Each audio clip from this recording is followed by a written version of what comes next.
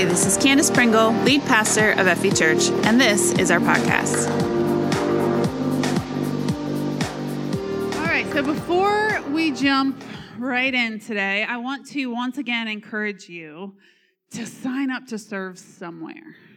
We have 7 or 8, I think, weeks left until we begin a second Sunday morning service, and so all the serve teams are like, all hands on deck. We need all the people we can get. They all need double the people for Sunday morning, and so they are all looking for people. You can talk to any one of them, and they would jump at the chance to talk to you about it.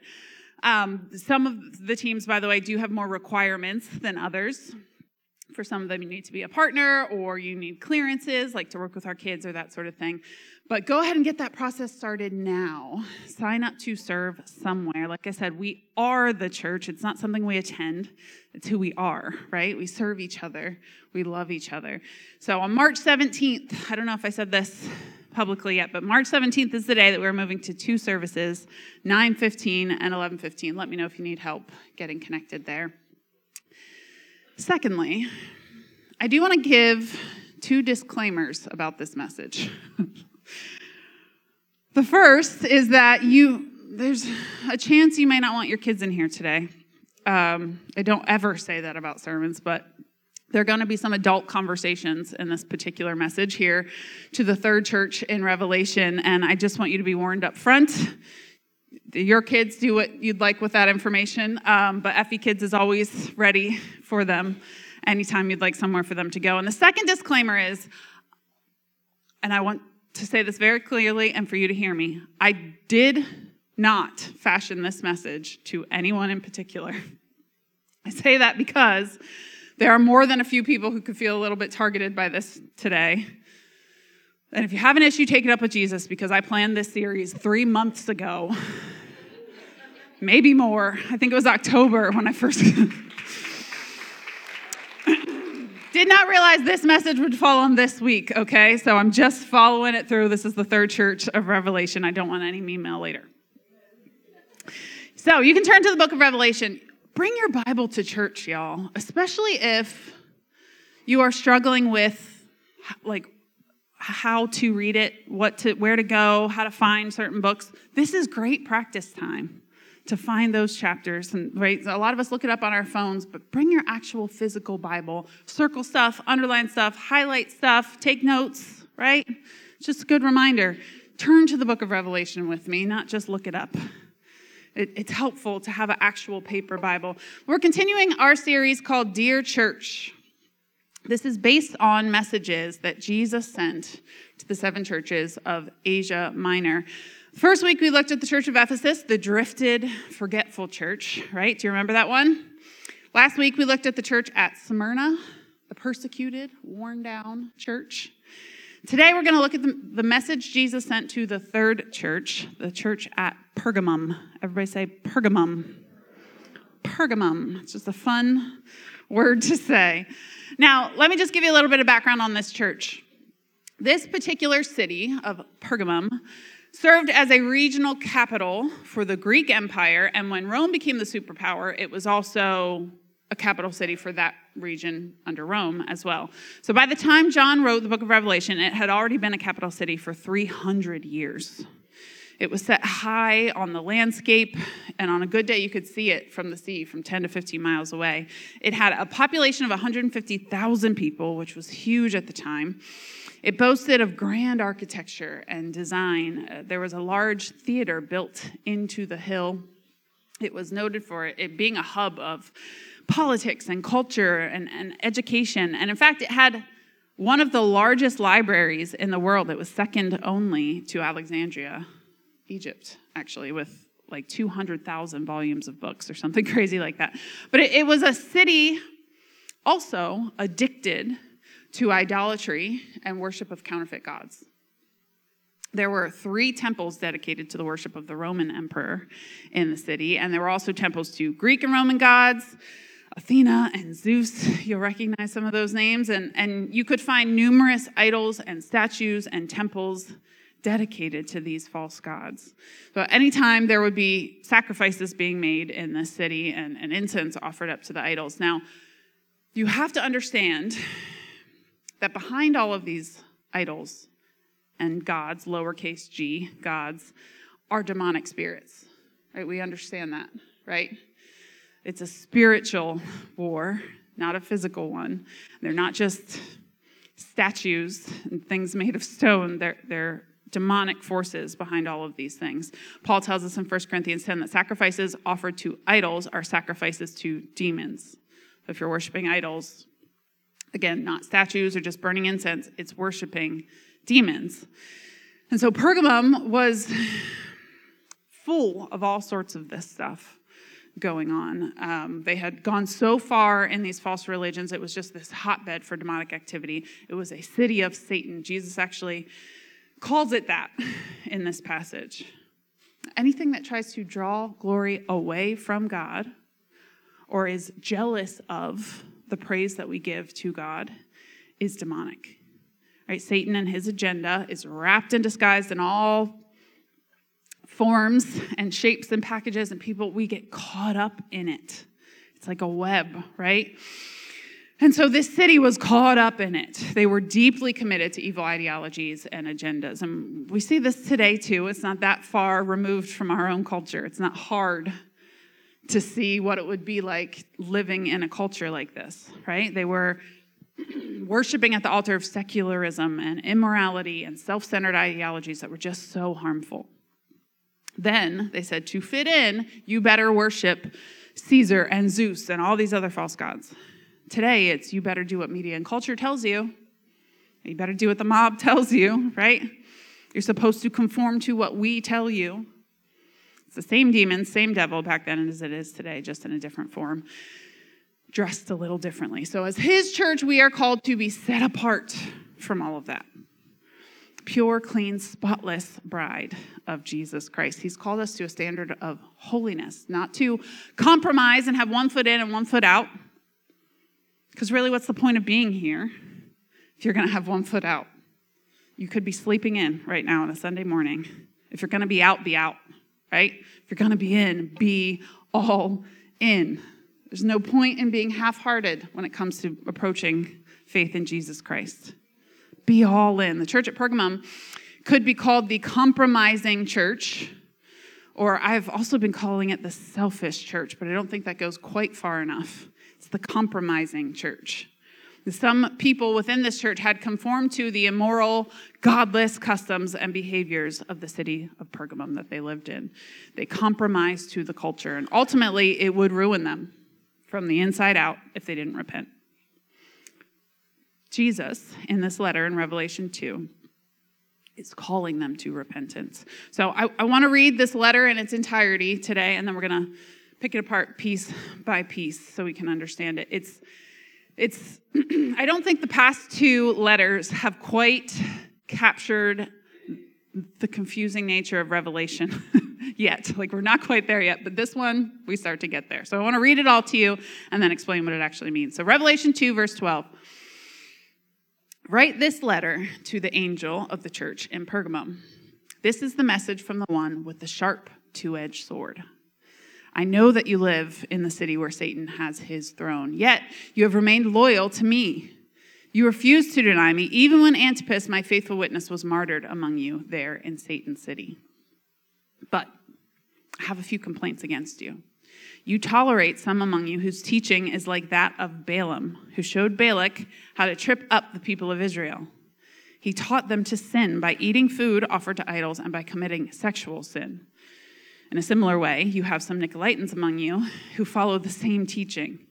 Repent of your sin, or I will come to you suddenly and fight against them with the sword of my mouth. Anyone with ears to hear must listen to the Spirit and understand what he is saying to the churches. To everyone who is victorious, I will give some of the manna that has been hidden away in heaven, and I will give to each one a white stone. And on the stone will be engraved a new name that no one understands except the one who receives it.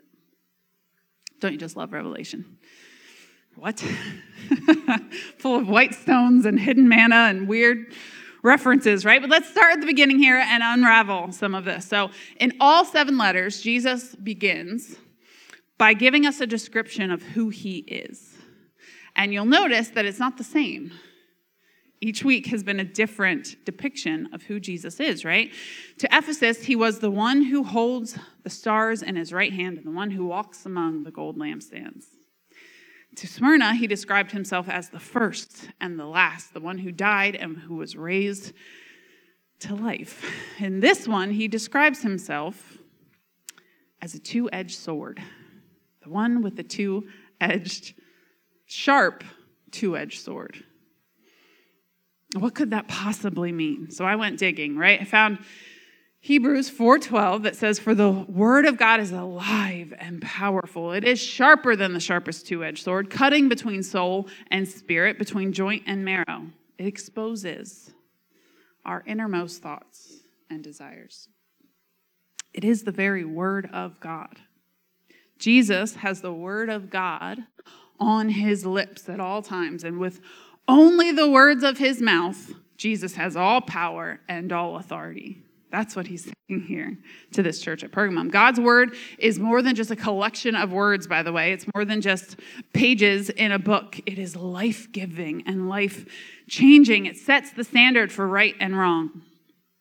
I think Jesus here is trying to draw this church's attention to his word. Even through the very description of himself, he's drawing the attention to the living, breathing word of God, the living and active word of God. Or if this church could just get a hold of the word of God, right? Read and know and understand his word, truly live by it, they'd be in a whole lot less trouble. Jesus Christ himself is the word. When Jesus describes himself in these letters, he didn't choose a description for himself at random. There is purpose and layers of meaning behind it. The governor of Pergamum had actually been granted this rare power known as the right of the sword, believe it or not. Right? Meaning that he could perform executions. It was something that was unique to Pergamum. No other city had this particular right for the governor. So Jesus describing himself to this particular church as a sharp, double-edged sword wasn't only about the word, but it was about them and what he could do, right?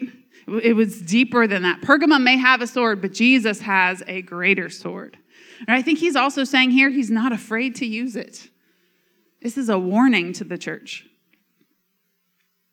You don't use a symbolic name for yourself like a sword, a weapon, unless there's some urgency here.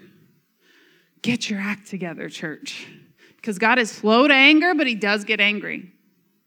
Right? He doesn't allow evil to continue forever. Rome may think they have authority. Pergamum governor may think he has authority, but only Jesus Christ has ultimate authority. He has ultimate power over life and death. And he's going to use his sword at points to separate the contenders from the pretenders. By the way, later in Revelation, John tells us that it's with his sword that Jesus will one day wipe out evil once and for all. With his word, a sharp, two-edged sword that cuts, right? The word of God is alive and active, and it can pinpoint exactly where the issue is. It cuts between joint and marrow, soul and spirit. It knows exactly where you're struggling right now, where you're rebellious and disobedient right now. And it can cut right to that. I've experienced this before in my own life, where I'm in worship and I'm worshiping with my whole heart, and suddenly tears are just streaming, and I'm like, God, what are you even doing right now, right? I feel like I'm being healed of something from the inside out, but I couldn't tell you from what. But his word knows. His word cuts to that exact point that I need it. Jesus sees us. He truly sees us and understands us on a level that is divine. There's no other way to describe it. To some of us, that should scare us a little bit, though. We are exposed before Jesus. He can see us. And I think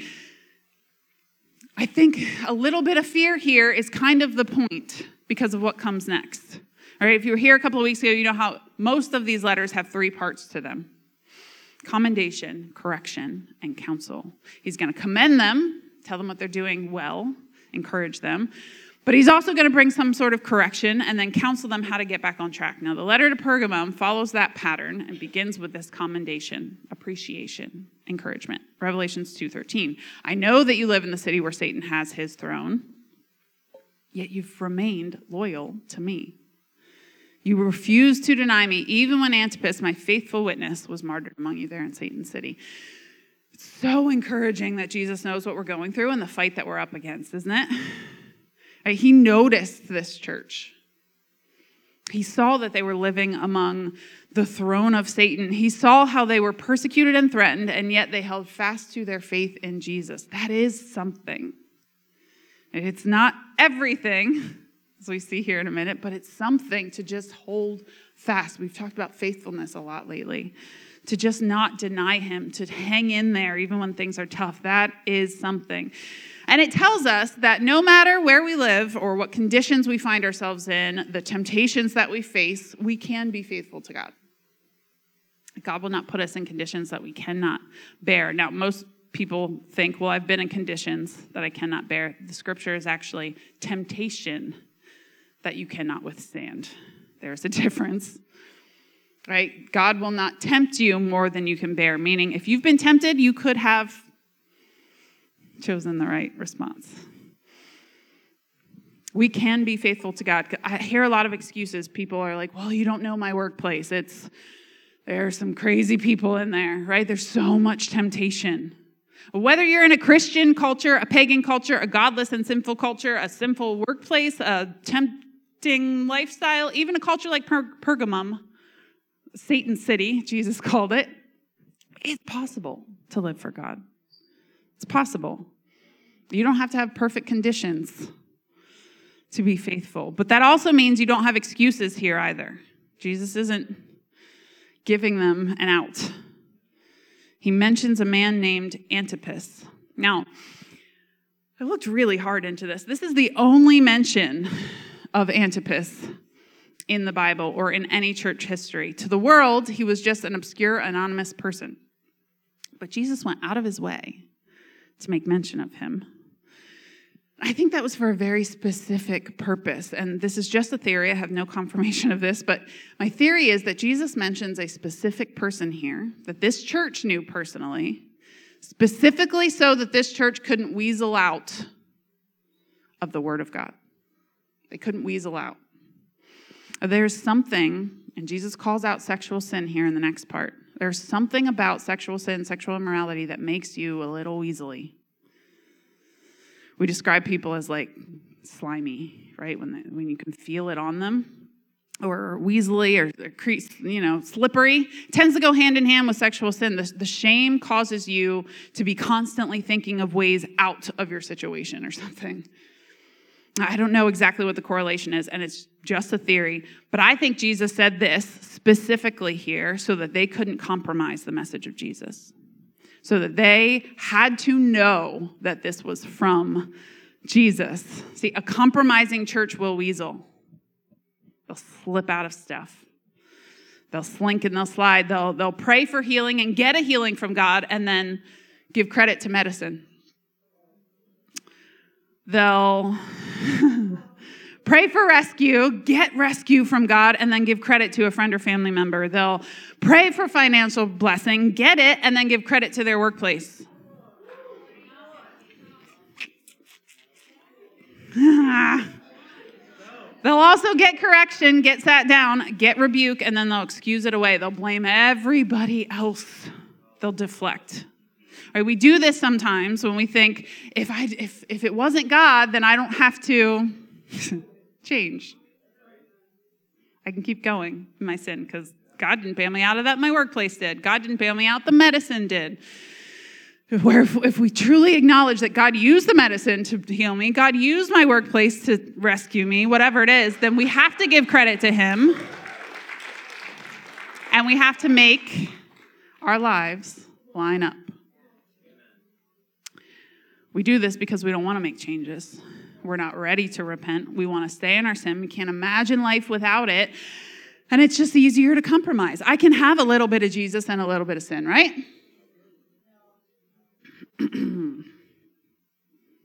For so long, sure. There will be a period of time. God allows it, sure. He's slow to get angry, but he does get angry. Jesus mentioning a specific detail here would have made it clear to this church that there was no getting out of this one. It wasn't made in error. It wasn't from John's pen. It was from the Holy Spirit. It wasn't for some other church somewhere else. It was for them and only them. Now, we still have it today, but remember, it's always important to remember what was Jesus saying to the people it was originally intended for. Then we can figure out what it means to us.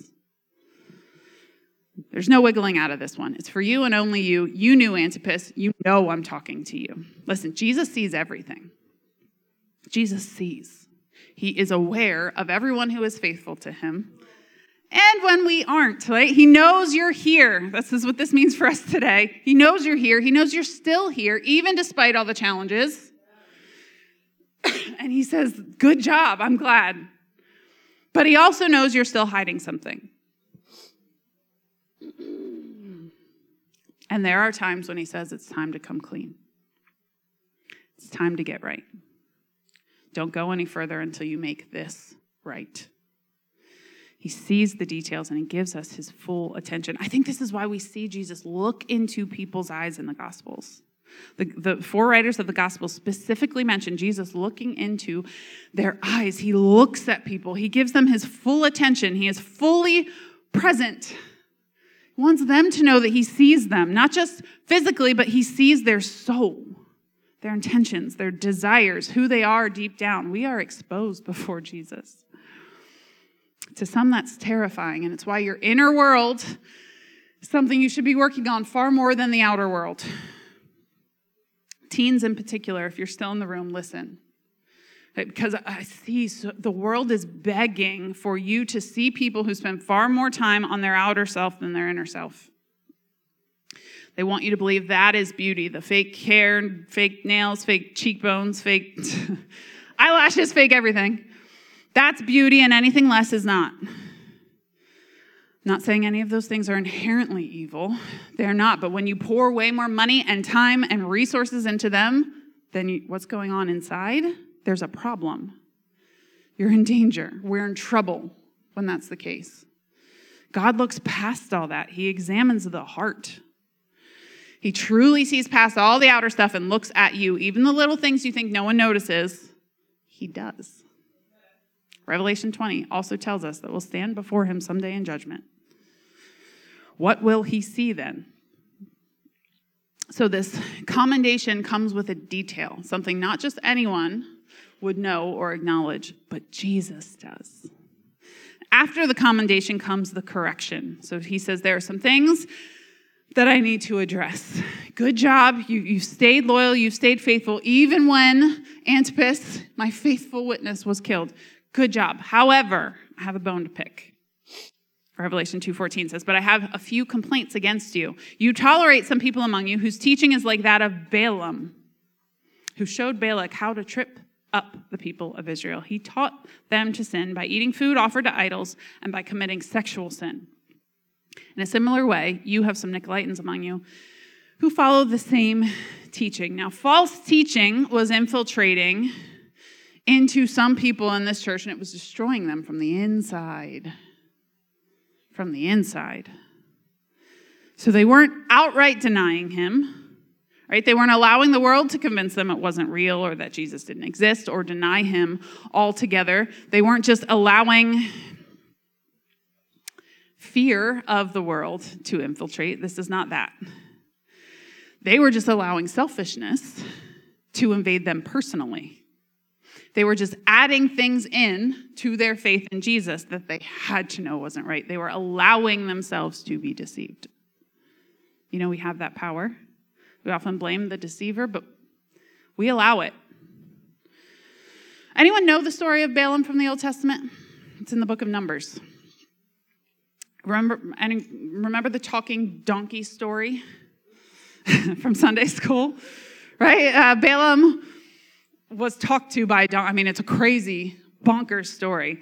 One of those just crazy Old Testament. But it's actually much more intricate than it even gets into in the book of Numbers. And we see Balaam mentioned a few times throughout Jewish history. This would have meant something to the Jews. They would have been so indignant that Jesus brought this up, I think, because Balaam was a for-hire prophet who used incantations and spells and sorcery to influence the gods for or against people.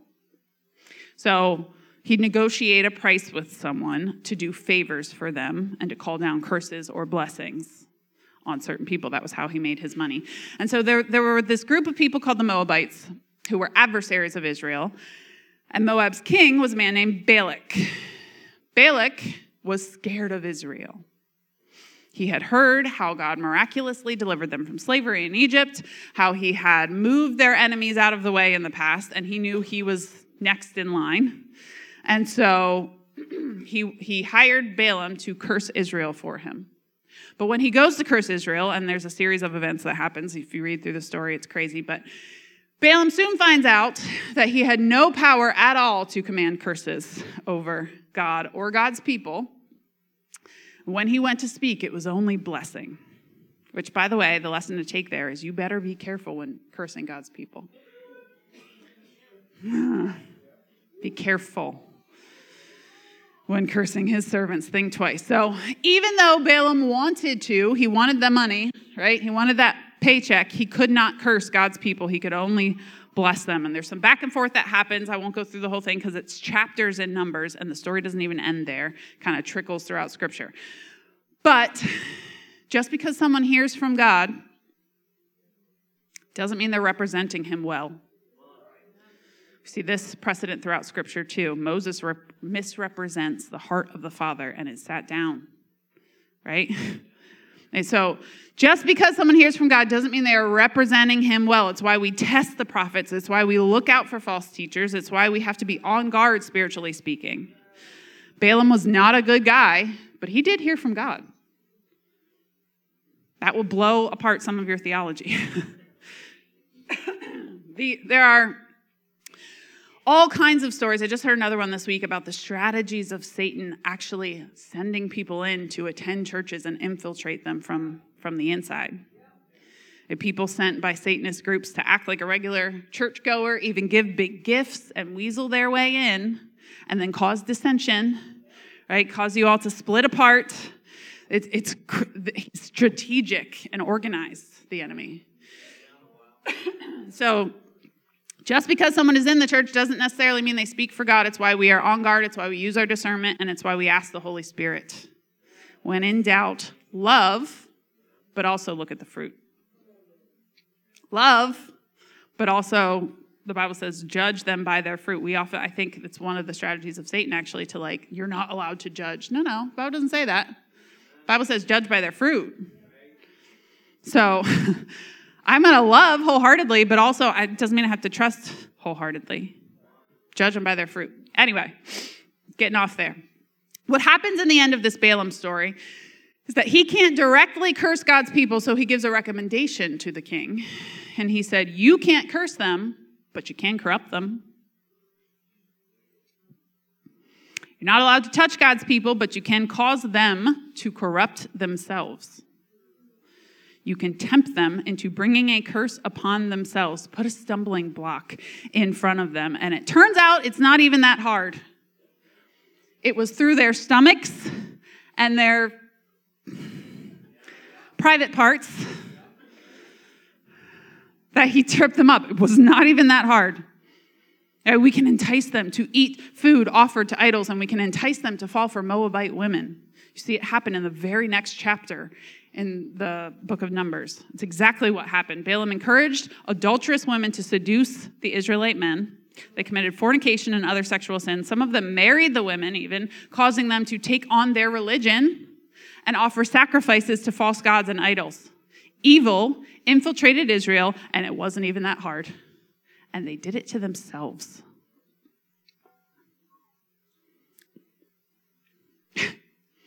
They weren't able to be cursed. They brought a curse upon themselves. They were corruptible. As long as they were obedient to God, they were untouchable. But they were easily swayed and therefore easily destroyed. If you're only obedient to God when there are no other good options, are you obedient to God? There's this Jordan Peterson quote I heard lately where he says, "A harmless man is not a good man." Have you heard this? A good man is a very, very dangerous man who has that under voluntary control. I kept thinking about that this week because it's like, if obedience is your only option, are you obedient? What are you when there are other options? I think this is actually the whole point to life. I think the whole point to God allowing sin in the world right now is we are learning obedience through the things we're suffering, like Jesus. We're learning obedience through the things that we're suffering, not the things we're enjoying, not the things that bring us joy. It's the things we're suffering we're learning obedience from.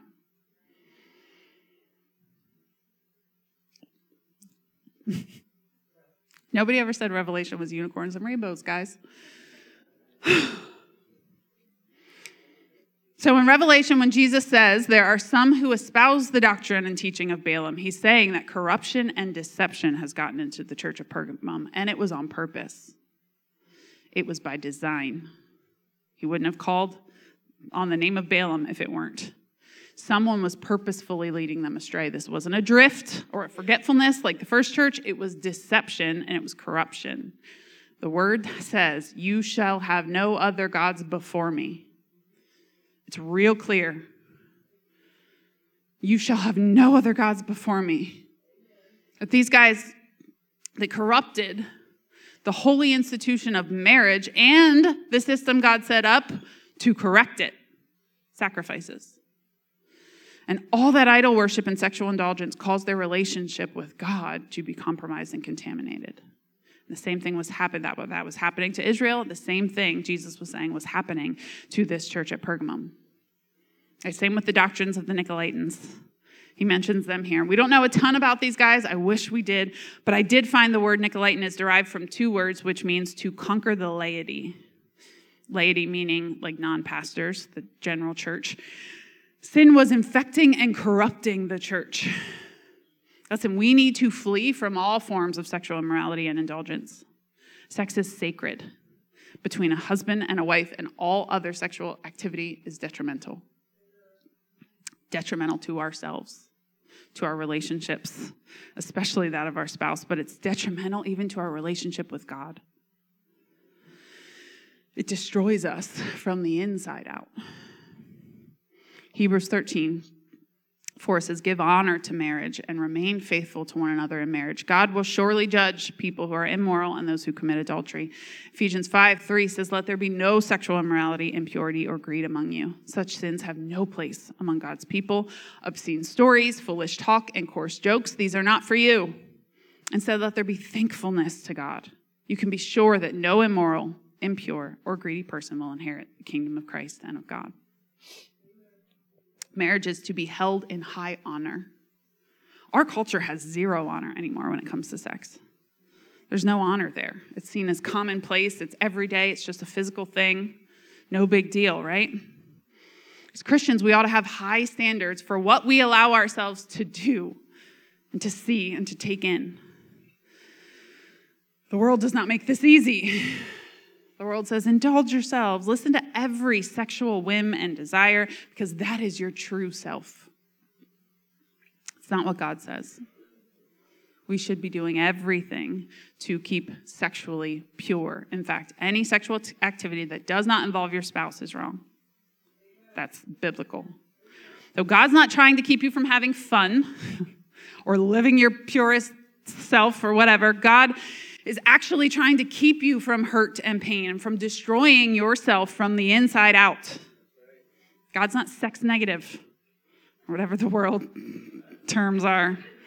He's very pro-sex. He created it. But he knows it's best when it's within the loving, safe relationship of a married couple. Outside of that, it's an empty substitute. It's a counterfeit. It's a knockoff for real intimacy. Once you look for satisfaction somewhere else and go down that road, it slowly erodes and eats away at your soul. The marriage relationship mirrors the relationship of Jesus and his people. You shall have no other gods before me. Our union with Christ is exclusive, and that's a picture of our union with our spouse. exclusive. In Pergamum, sexual purity was considered strange. They actually viewed sex as a way to please me. It serves me. Does that sound familiar? Today, most people believe that the primary purpose of sex is for individual fulfillment and pleasure. That's why people's identity gets all wrapped up in it, and their own preferences and desires. I identify as this and that and fill in the blank.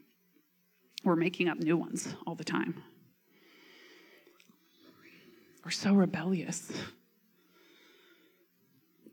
Can't even conceive of the fact that God, the creator of the universe, may know a little bit more about us and how we work, right? He created us. He's got the manual. He knows more about what I need than I do. And you think when you're doing it, and the world wants to convince you, it's no big deal. Who am I hurting? It's just a little fun, unwinding, letting loose. You're hurting yourself. You're hurting yourself. Your soul. It goes deeper than the physical. You may not see it at the time, but it goes down to your very core and your identity. The way that you look at yourself changes, and the way that you look at yourself determines the way that you look at God. And so it will begin to erode your relationship with Him too. You won't be able to hear from Him anymore. You won't be able to offer pure sacrifices to Him anymore. It's why these two things went hand in hand. That's why worship doesn't feel like it used to. Worship is a sacrifice of praise, right? But you can't offer pure sacrifices when you're engaging in sexual immorality. It's why fasting might not work as well as you want it to. These things were connected in Israel in Balaam's day. They were connected in the church of Pergamum, and they're connected today in our souls too. When you allow yourself to be corrupted sexually, you're allowing your relationship with God to be corrupted too. The sin of Pergamum was that they not only tolerated sinful behavior, but they allowed Balaam into the church. Someone was pushing this agenda purposefully for Jesus to use this concept. And because Jesus loved them and wanted what was best for them, He's sending this stern warning. He sent a picture of Himself with a sword. He sent an inability to weasel out of this, and then He sends some counsel. So what's the fix for this? What could possibly get us out of this? Revelation 2:16, He says, repent of your sin, and I will come, repent of your sin, or this is a ultimatum situation. He's serious. Repent, or I will come to you suddenly and fight against them with the sword of my mouth. Notice He said He would war against them. It wasn't the pastor or the leaders of the church that were sexually immoral, although they may have been allowing it, right? But it was the people of the church that were enabling this by participating in it. He's not calling out the Balaam from church. He's calling out the people participating in it. It was only their repentance that would stop Jesus from coming with a sword. Jesus said it was time to repent, or else He Himself was going to deal with them. He's basically saying, you take care of it within yourself, or I will. Take care of this sin before sin takes care of you. Notice that it also says suddenly. I will come to you suddenly. I have seen time and again so many people have their entire lives ruined by sexual sin. It's one of those things that takes a little at first, just a little, here and there. It slowly reels you in over time until it blows up your life from the ground up. And it always happens suddenly, or we think it does. Hits us over the head. It ropes us in little by little. We excuse a little more and a little more. What used to get us that high, it doesn't anymore. And so we need a little more and a little more. And suddenly it's found out and it blows up your life. It's not worth it. It's not worth it. It starts with a little bit of compromise. That's why this is the compromising church. A little here and a little there, but so much better to have a little bit of self-discipline on the front end than a lot of pain on the back end. Be proactive rather than reactive. Jesus is calling them to repentance before He's coming with discipline. And when it comes to sexual sin, by the way, There are doors that you open here that you can't shut. Not spiritually speaking. We can repent. We can be restored with God. Not saying you can't repent, but not all relationships can be restored because it takes two to do that. And the other person may or may not forgive you, and that's free will. The other person may have to deal with the repercussions of your actions for the rest of their lives, as in the case of abuse or rape or adultery or things of that nature. So, there are doors you open you cannot always shut. Jesus is saying, repent now before it gets to that point. It's better to do the right thing the first time. You might think you can hide your sin forever because you've done it successfully so far. But let me just warn you, just as Jesus was warning the church in this letter, there will come a time when your dysfunction will outpace your function. I'm just going to let that one sink in a second. There will come a reckoning. God doesn't allow evil to persist forever. He will expose secrets. I actually believe this will probably happen faster in a Christian household because now that you've heard the word, it may happen soon. God is saying, turn around while there is still time. Jesus gives opportunity to repent. And it's out of love that he does that. It may not feel like grace today, but it's overwhelming grace to be given the opportunity to stop destruction before it happens. There is still time to repent and to turn back, to have restoration with God. Until your dying day, there's still time for that. And repentance and forgiveness actually do a ton toward restoration with people too. But you got to mean it, and you have to be all in. No turning back. Jesus is calling this church to repentance, but he also has some good news to those who choose purity, innocence again. You know, you can return to innocence. The Bible talks about innocence not as something that is broken and lost forever, but something you can return to. You can repent and return to innocence. So I know this has been a tough message. Again, Revelation has never been accused of being light and fluffy. But there is hope here too.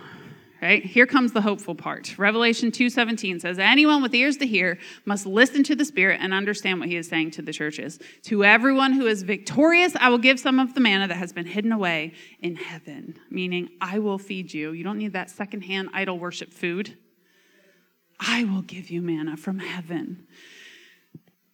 And I will give to each one a white stone.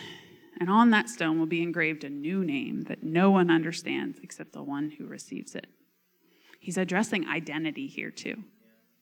It's so amazingly deep here. God, please help me communicate all of this. Jesus promises a twofold reward here. Number one, manna and a white stone. It's this kind of revelation language that just drives me crazy sometimes, but it can be explained. First, manna. Manna is a picture of spiritual nourishment. The church has been eating food that was sacrificed to idols, metaphorically. They were doing it physically, but also metaphorically. It's been eating leftovers, expired, gross food, spiritually speaking. When you're in sin like that, everything you try to take in spiritually has a funk to it. Because it's down to your very identity. It's why we hand out the 40 IMs at the serve desk. Right? Because we have to change the way that we look at ourselves to truly understand who God is. He wants to do that from the inside out. But when we're in that spot where we're eating things spiritually that have a funk to it, it's so hard to get back to God because it's all perverted and gross now. Sacrifices aren't pure anymore. Serving isn't pure anymore. It's feeding us and our identity, not our spiritual walk with Jesus. And there's a difference. So Jesus has more than that for his people. That's what he's saying. He wants them to be spiritually nourished from his very hand of provision. In Exodus, the Israelites were on their journey from Egypt toward the promised land. And God supernaturally provided manna from heaven to his children. It would just appear out of nowhere every single morning except one. And on the sixth morning, it would appear double. I mean, miraculous. It sounds magical when you think of it. I mean, just supernatural, perfect provision from heaven. And it was a sweet bread. You know, I have been making bread for about 6 or 7 months now. It's good, but it's not easy, especially sourdough. Can I get an amen? And I don't have to grind my own flour or make my own oil or butter, right? If I had God-made bread just appear out of the sky in my yard every day, you can bet I'd be all about it. But it's what God was telling this church. I have for you. It's easy. My yoke is easy. My burden is light. My provision just appears for you. All you have to do is take it. Open your Bible and read it. Life-giving word straight from the Holy Spirit, tailored to you, even though it was written thousands of years ago. It's magical and supernatural and amazing when you think about it like that. God has that for you. In the New Testament, Jesus calls himself the bread of life. It's the best nourishment of all. Jesus Christ, the bread of life, who wants to nourish and enrich and provide for us all that we need. All that we need. Can you believe today that Jesus can and wants to provide all that you need? All your needs he can provide for, and he can be the nourishment, the fulfillment that you've been searching for. The deep down acceptance and love that you've been yearning for. He wants that for you. But true submission says, if he's not providing it, I must not need it. If he's not providing it, I must not need it. We, in our rebellion, think, God's not providing it, so I better take it. Jesus says he has all that we need. If I trust him, then I need to self-discipline and make my actions line up with those words because he has everything I need. He has manna, spiritual nourishment for anyone who has ears to hear in this situation. But the second thing that he promises is a white stone with the new name on it. I love this one. There are so many layers to this one. As I was researching, I kept finding new ones. Because, first of all, we should be looking to him for a new name, a new identity, we are a new creation in Christ. We should be looking to him for all of it. Our sexuality, our wants and desires, everything that we need are within him. Not our every whim and emotion. I didn't say everything we want. Everything we need are within him. But the stone meaning here is so cool, too. Allow me to end with this today. Back then, certain stones carried certain meanings, and there were several things Jesus may have meant here, and they are all deliciously interesting and have major implications as to what Jesus may have meant here with a white stone. First of all, a white rock was used in the court system as a vote of not guilty. A person was given a white stone as proof or evidence of an acquittal. There's no evidence against you. Not guilty, okay? Number two, another meaning of a white stone could have been that in this culture, when a slave was granted freedom, they would receive a white stone as evidence of emancipation and freedom. It's not even it. If you're stuck in sexual sin, emancipation and freedom, the thing that you want more than anything in the world, and I mean stuck, like you've let it get to the addiction level. Jesus wants to give you a white stone of freedom, emancipation. He wants to declare you not guilty and emancipated from that thing. Third, a white stone was also given to a soldier who has come back from a victorious battle. As God's soldiers, we are victorious. We've been given the verdict, not guilty. We've been set free from slavery to sin, and we are victorious warriors in his name. But there's even one more. A white stone would often be used as an invitation to a banquet. Oh, yeah. I'm not joking. It's crazy. A special feast, and written on the stone would have been your name. So if we can be faithful, if we can turn to him in repentance, it's not even like God only wipes away the sin. He gives you a new name, a new identity, an invitation to be with him forever. He makes you victorious here and now. I mean, the implications of that. I have goosebumps. If we can be faithful, we'll be chosen and invited to a banquet, the greatest banquet in the world, the marriage supper of the Lamb. A personal invitation with our new name on it, and we'll be called not guilty, free, chosen, included, and victorious. God is so good. All we have to do is call on the name of Jesus. Repent and be saved. 2 Corinthians 5:17, therefore, if anyone is in Christ, he is a new creation. The old has gone. The new is here. We have been given a new name, a personal invitation with an all-access pass to heaven and everything that God has in store for his conquering church. We become the conquering church, not the compromising church, with repentance. Turning to Jesus, that's all it takes. If we can reject Balaam, if we're loyal and faithful to him, he has declared us worthy of eternal life. How good is that? I know these are tough words. This series is not warm and fuzzy. They're tough, but this one in particular, if you have been stuck in any kind of sexual sin or you are compromising in any way, taking a little bit of this and a little bit of that, adding it in, right? We're idol worshiping here and there while also trying to worship Jesus. It doesn't work.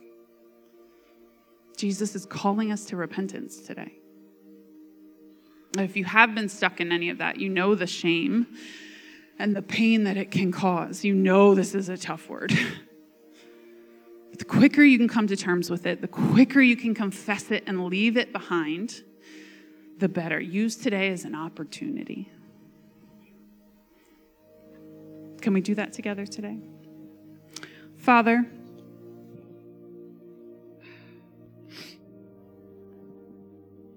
after hearing a word like this, there's nothing to do but to turn to you. Help us not stay stuck in our sin and shame, these cycles of abuse that we put ourselves through. Jesus, use today as an opportunity to give each and every person in here struggling that white stone of freedom. Emancipate us from sin and shame. Give us a new name, a new identity. Make us new creatures in Christ. Truly transform us from the inside out. Holy Spirit, speak to hearts and minds today. If you need to surrender your life to Jesus, with heads bowed and eyes still closed, I want to give you that opportunity. Every single one of us have sinned. Romans 3 says, for all have sinned, right? We all fall short the standard of Jesus Christ. We all stand before the Lord guilty. Romans 6 says, for the wages of sin is death, but the gift of God is eternal life, meaning it's a gift, it's not earned. He gives it freely through Jesus Christ. And Jesus said, Father, I know they're guilty, but I will pay the price. I will pay the price for them. So we go from guilty to acquitted in Jesus' name. He covers it. 1 John 1:9 says, if we confess our sins, he is faithful and just to forgive our sins and to cleanse us from all unrighteousness. We can read the 10 Commandments today and realize every single one of us has fallen short. God in his grace made a way for us to be saved. All it takes today is to believe in your heart that God raised Jesus from the dead, and you will be saved. So today I just want to lead us through what we call the sinner's prayer. Around here we call it, I'm into following Jesus. I'm into the forgiveness that he provides. I'm in. And all you have to do is pray, Jesus, I believe you are the Son of God. I believe you died on that cross 2,000 years ago and you rose again for me, for my salvation. Please forgive me my sin. Come into my heart. Give me a new start. In Jesus' name, amen. That's really as easy as it is. So today, I'd just like to give you that opportunity. Sometimes it takes a hand raise, a response, right? The Bible says if we confess with our mouth, so it takes a response toward Jesus. But with heads bowed and eyes still closed, is there anyone today in this room that would like to say, I'm in? I want to pray that prayer today. First time or the first time in a long time. If that's you, would you just slip your hand up right where you are? I want to give my life to Jesus. Anybody else? Keep that hand raised for just a moment. The usher just has a card they're going to slip in your hand. Some more information on it. Anybody else? If you're watching online, you can text the number on the screen. I'd love to talk to you about this as well. You can also type I'm in the comments. Okay. Praise Jesus. Secondly, I know we are living in today what seems like the seat of Satan. Sometimes it's all you can do to look around at the world and think he has deceived and corrupted so many, and it's even within me. Pergamum had it wrong. They tried to marry both Jesus and the world. They let the doctrine of Balaam seep into their church. We have to stop it. We have the opportunity to stop it today by pure, simple repentance. There's so much grace and mercy God has for you in repentance. 100% slate wiped clean with God. When you just say, Jesus, forgive me. I want to follow you. I want to do this your way. So, what do you need to lay down at his feet today? That's what we're asking the Holy Spirit. What do you need to walk away from in order to follow Jesus wholeheartedly? Some of us today need to admit out loud to somebody what we've been a part of. And choose to walk away. I'm not saying you have to shout the most shameful moments of your life to everyone. In fact, please don't do that. But I'm saying you need to trust someone. Tell someone. The prayer team is here at the end of service today and every week for just those reasons. People I trust to pray over you, to hear confessions, to join with you in a prayer of repentance, committing to God again. I don't trust just anyone up here for prayer. These are people that have prayed about this, taken it seriously, and only want the best for you. They're committed to this church and to you. So trust the process. Confess, get prayer, be free today. Aaron and I are always here for you too, of course. But just before we end with heads bowed and eyes still closed, I'd just like to say one more prayer over you today. And I'd like to know who I'm praying for. If you're saying, I repent, there is something going on in my life right now, I'm choosing to repent. Would you just raise your hand?